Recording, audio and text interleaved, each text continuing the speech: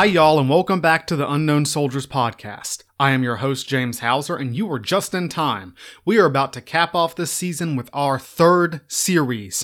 Just like with the Jacobite Wars and the Imgen War, this is a story that could not be crammed into 1, 2, or even 4 episodes, and it would lose a lot if I tried. This series is going to be about the Crimean War. And guys, this is what I was planning on doing from the get-go.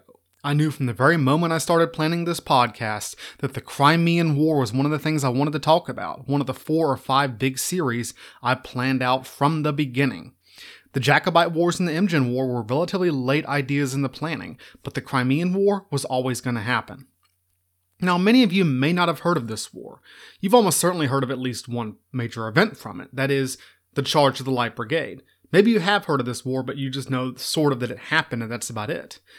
This is a war most people have heard of, but likely just don't know a lot about. It's got famous incidents and people in it, but not a lot of people know their context.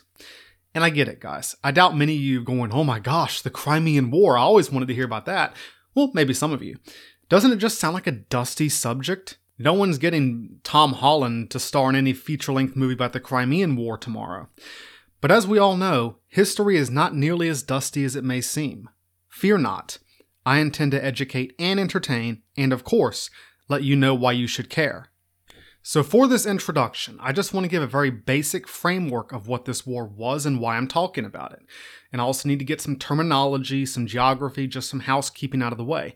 And then I'm going to talk about just for a little bit, about the historiography. That is, what other historians have written about the Crimean War. Long story short, a whole lot, but only a few have anything new to say. Finally, I'll discuss the central themes of the Crimean War series, the point of this series, and why you should care. One final note. I am excited to announce that for the first time, a fan of the show will be providing one of the voices for this story. Shout out to Will D, who is providing the voice of Tsar Nicholas I.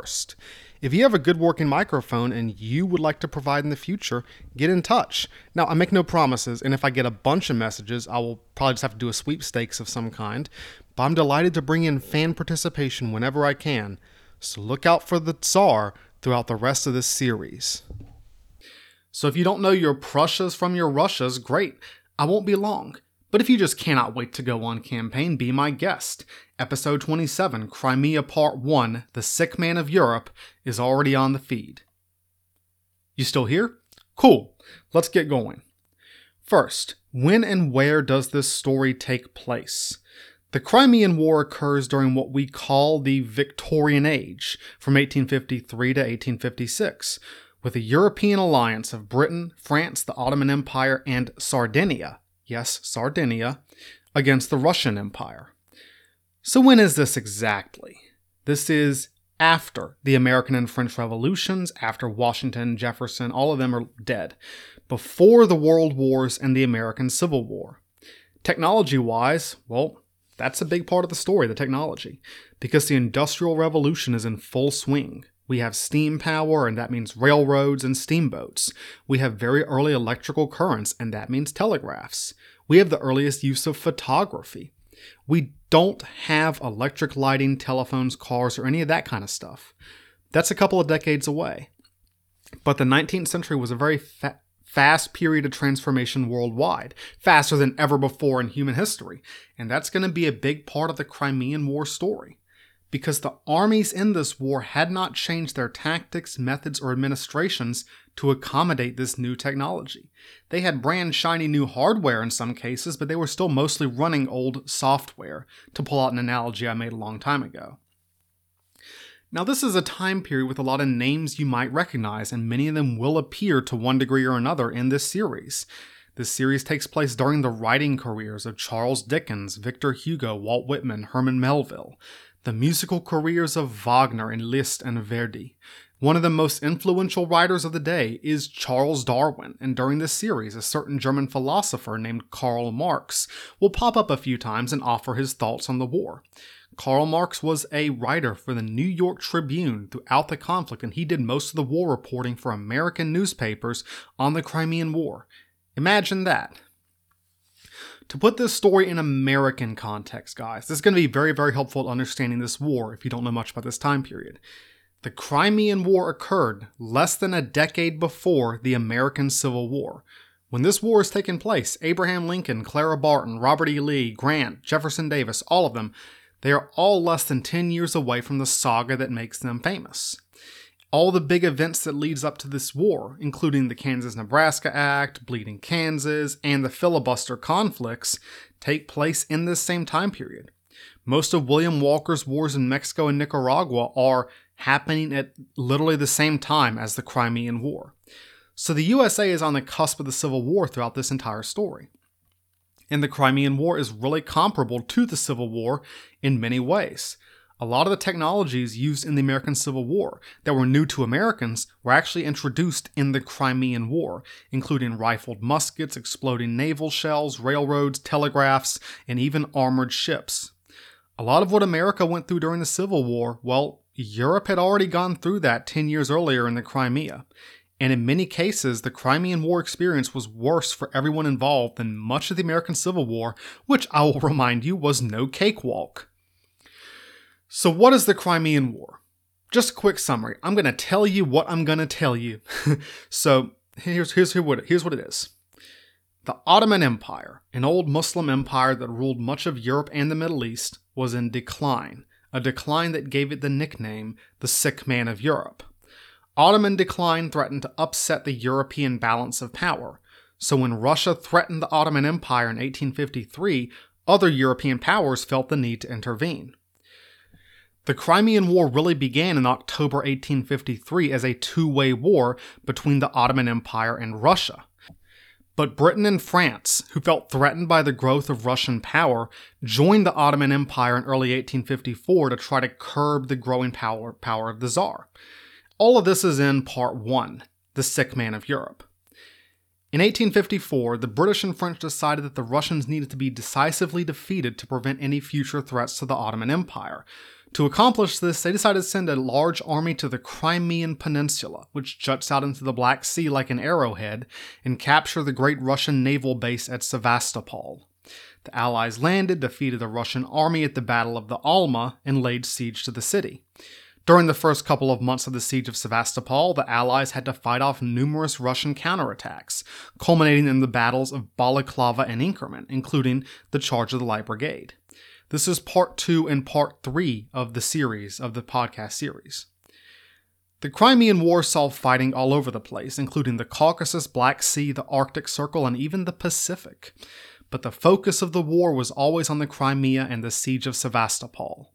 After a long and bitter struggle, the Allies finally captured Sevastopol in September 1855 after a siege that lasted almost a year, a siege which is basically the focal point of the war and the focal point of the series. This led to a peace treaty in April 1856. The Crimean War was the first modern war, the first war to be decided and influenced by mass media, industrial power, global logistics, and the individual soldier. It also awakened everyone to the changes going on in European society and the importance of the Industrial Revolution. The world would never be the same, and that part will be covered in parts 4 and 5 of the series. So those are the events I will cover over the next 5 episodes. Now the first and last episodes will be a little bit longer than my normal episodes, consider them mega episodes. And as I do with all my series, I will have supplemental short rounds, including, at the end, a brace of loose ends I just didn't have time to fit in the bigger series. So that's what I'll be talking about. Now that that's established, we need to clear some stuff up. First, my accuracy for clarity bits. Sacrifice a little bit of accuracy for clarity sometimes. I will get this out front. The Crimean War was not necessarily called that at the time, or even after it ended for a while.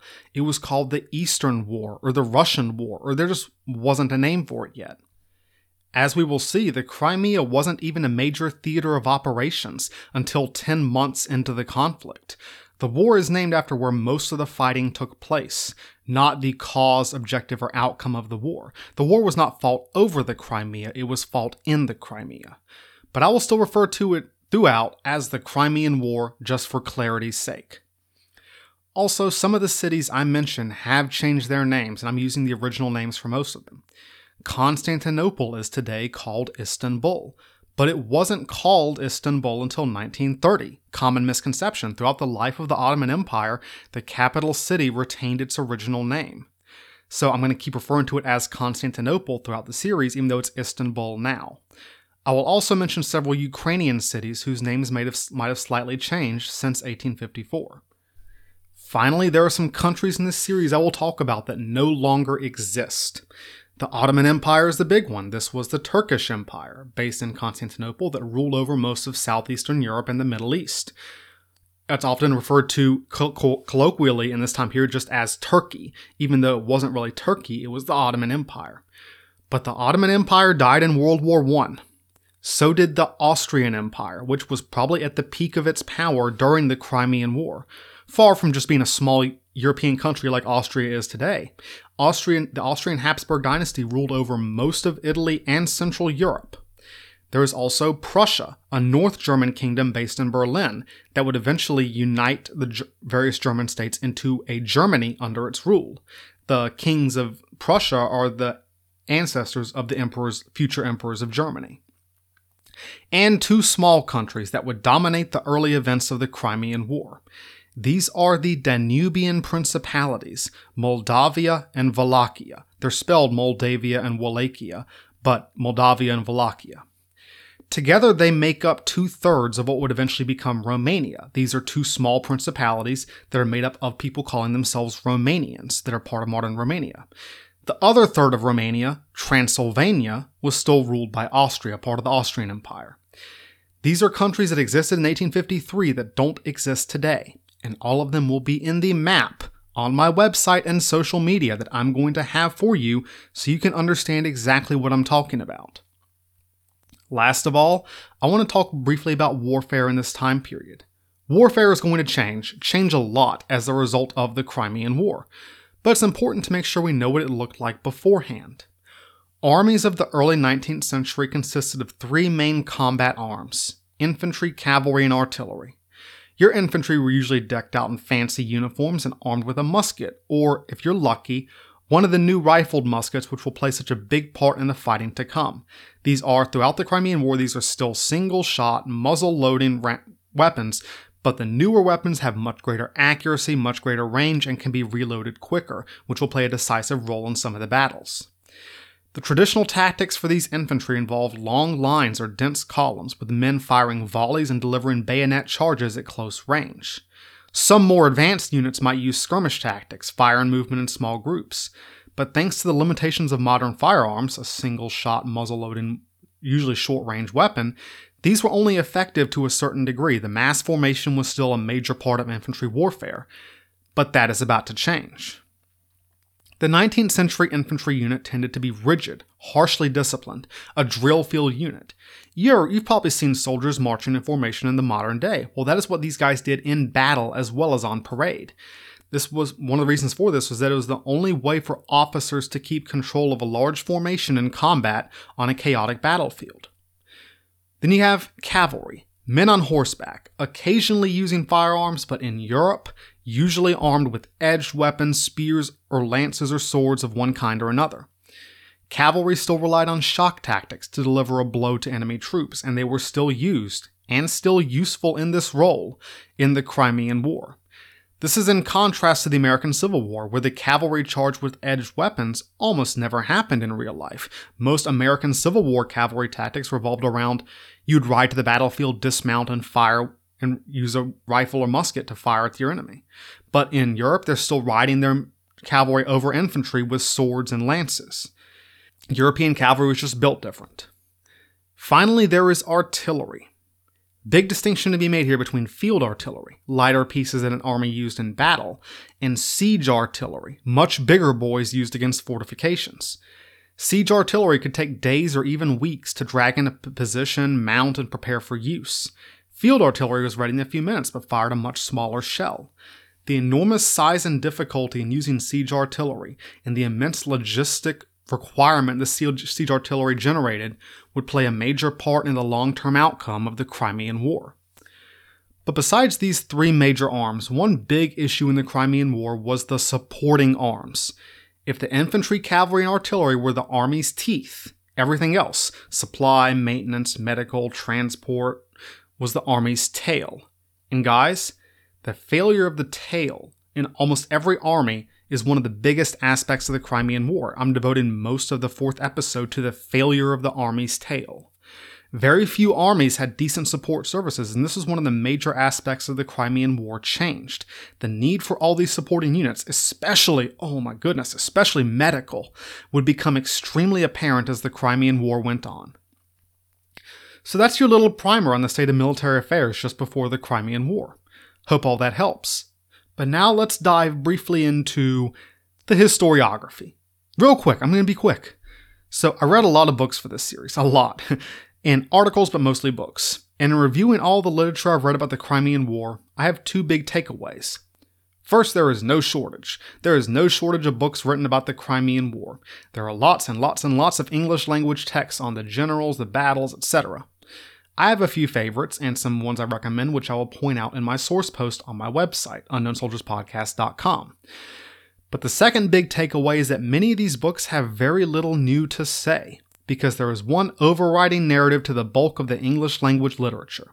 It, not coincidentally, focuses on the English, the British perspective of the war, mainly a couple of battles on the Crimea, and not much else.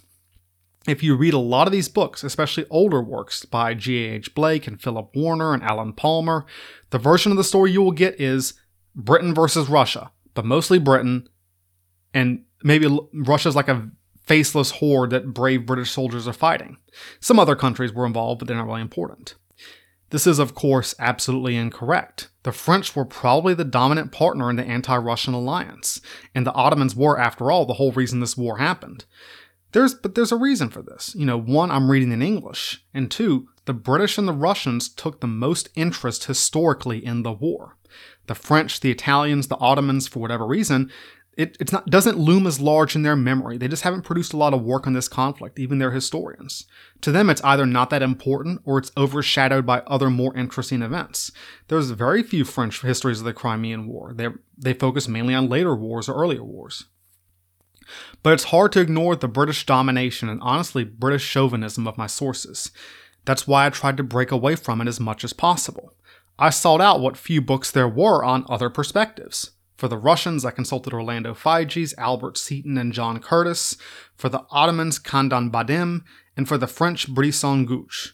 So one of my main goals in this series is to keep it from being a British story, and to make sure that the French, the Ottomans, and the Russians all get their stories told. This is much harder for the Ottomans. I have almost no viewpoint, even quotes, for the Ottoman side, which is why it's going to be very light on Ottoman quotes throughout this series. So let's wrap this summary up by talking about the themes. What is the point of doing a series on the Crimean War? One of the big things I want to drive home in this series is how closely military history is connected with other kinds of history. There will be lots of background and setup, especially in the first episode, to explain why the Crimean War and the armies that fought it were a product of their age, their economies, their societies, and histories. One of the most dominant forces in the Crimean War army was class, the nobility, the aristocracy, the guys with fancy titles, versus the middle class, versus the working class, versus the peasants. And we will see this class system change and evolve in Britain and especially in Russia, largely as a result of the Crimean War. The story of the Crimean War is part of the larger story of Europe's transformation in the 19th century. Because Europe in the 19th century was rocked by revolution, protest, industrialization, and unrest, the lower classes were asserting themselves for the first time, building on the forces unleashed by the French Revolution and the new economic realities of the Industrial Revolution. The idea that the worker, the peasant, or even, God forbid, the woman, was just as much of a person as the lord or gentleman or king, well, that was radical. And this change in attitudes about who mattered, who was important, who was the protagonist of history, well, that affected warfare as well. As the people became more important in politics, the rank and file became more important in warfare. Modern ideas, modern technology, and public attention forced armies to change, and in return, they changed the societies that had changed them. One Europe went into the Crimea, another Europe came out, for a few big reasons. The Crimean War shattered a fragile balance of power that had existed since the downfall of Napoleon, one of Europe's longest periods of relative peace. The fallout of the Crimean War would result in a massive European shakeup that set it on the path to the First World War. But the Crimea was also important for much less specific reasons. I'm going to make the case in this series that it was the first industrial war, the first mass media war, and the first modern war. Industrial because it was the first war where mass production and steam power played a decisive role in the outcome. Mass media because the new technologies of the telegraph and photography brought war closer to the public than ever before, and the forces of public opinion shaped the course of the conflict to an unprecedented degree. And modern because the new technologies, societal changes, and new battlefield realities created the first conflict where the small unit leader, the sergeant, even the private, became a figure of both military importance and public interest. Economics and technology changed the face of warfare. From the start to the finish of the Crimean War, we see conflict go from looking more like Waterloo to looking more like Verdun, from looking like Bunker Hill to looking like the Somme. From looking like it did in, the American Revolution with long lines of infantry firing each other in volleys, to looking like trench warfare on the Western Front. We see the birth of modern warfare. One final thing. This series will have 6 protagonists. I will introduce them as time goes on. 4 of them will be introduced, 1 each, in episodes 2 through 5. I skipped the number 1 because that's more of a diplomatic political narrative with no real viewpoint pieces. The others will be introduced in 2 supplemental short rounds, mini biographies of 2 of the more fascinating people to come out of the Crimean War. One you have probably heard of, another you probably haven't. But 6 protagonists, 3 men, 3 women, 2 British, 2 Russian, 1 French, 1 Jamaican. Yes, Jamaican. And all of them will unite at the end of our series. They'll be present on the same battlefield in the last episode, and we will see how they all meant something, how they represent the dawning of a new age for Europe, the world, and humanity. Guys, that about wraps up my introduction. Hope you guys are ready to deploy to history's first modern war. And get ready, because it's not going to be pretty. Oh, by the way, it's your turn on sentry duty. Put on your balaclava, grab your rifle, and if I were you, I'd stay out of the wind. It's pretty cold up here. The fire is waiting when your shift is over. Join me for the next 5 weeks on the cold, barren ridges of the Crimea.